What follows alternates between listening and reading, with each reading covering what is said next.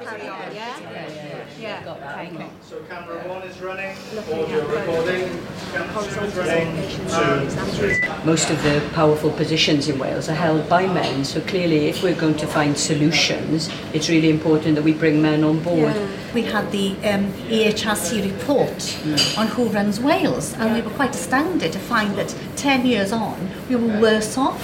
So, people in power in Wales, whether it's the police, whether it's local authorities, women are not in the positions they should be. And then again said we can't have another 10 years and be back here again and it's still worse. When we had that first round table, what was impressive to me was the seniority of the women that came and the commitment and the fact that we had struck a note. We were all saying categorically this is what had to happen. I think prior to that as well, it had been fairly fragmented. A lot of us felt very strongly about this agenda.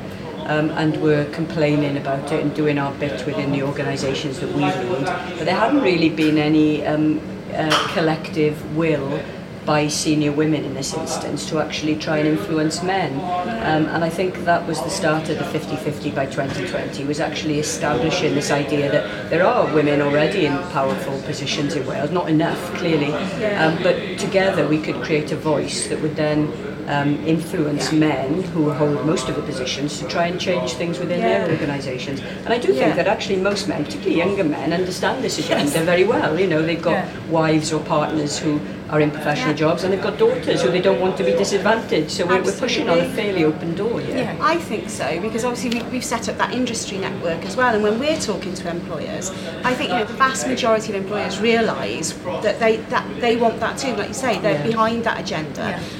Partly for equality reasons, but partly for business reasons, because you want to reach the widest talent pool. Exactly. And so it works for them as well. And I think what we need to help people with is the how. I think especially in a small country like Wales, we can't afford to waste any of the talent we've got because we don't have massive resources and we don't have massive capacity. So if at present, we're seeing women not come to the fore in any major field, whether that's science or education or politics or anything really, then we're missing out really, because it means we're not developing all the talent the nation has. In lots of sectors, women are almost invisible. Talented women coming through the pipeline need not just mentoring but sponsorship. That is the key. And I think that's what's really powerful about the campaign, isn't it?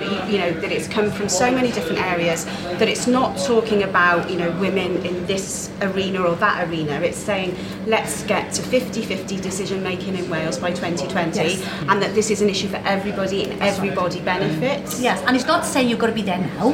It's a journey. So we're setting a long time frame, we think.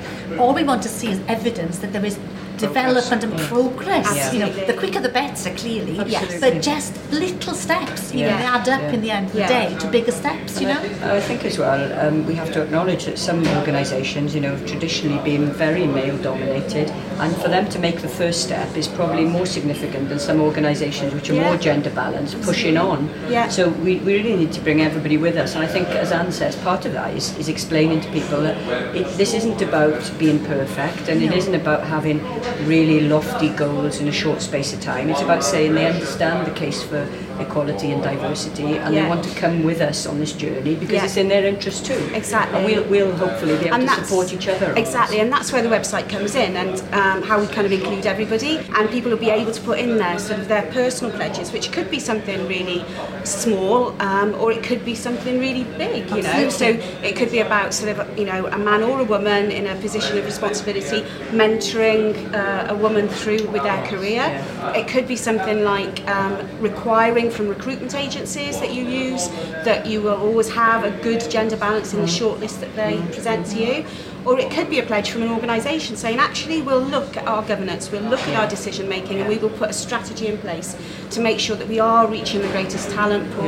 Everybody has got a role to play in this, so it'd be really brilliant if people from the media would pledge to do certain things from there, because you can't divorce it, can you, from the wider societal context? So that website will be that place where people can say, right, I pledge to do this. This is my action, and either for myself or on behalf behalf of my organisation.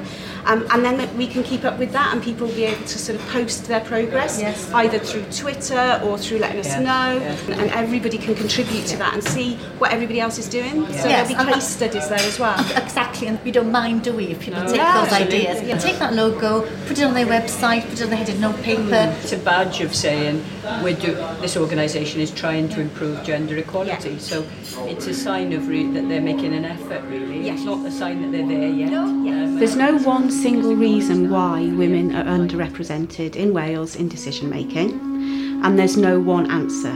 We think everybody needs to get involved with this campaign, whether you're an employer or an employee, whether you're male or female, whether you work in the private sector, the public sector or the third sector. If we really want to make a change, we need to get everybody involved. All you need to do is to go to the website and make your pledge. And that pledge could be something very personal to you as an individual, or it could be on behalf of the organisation. But the key thing is that we all have a responsibility, and we all can play a role in creating a world where we reach 50-50 by 2020.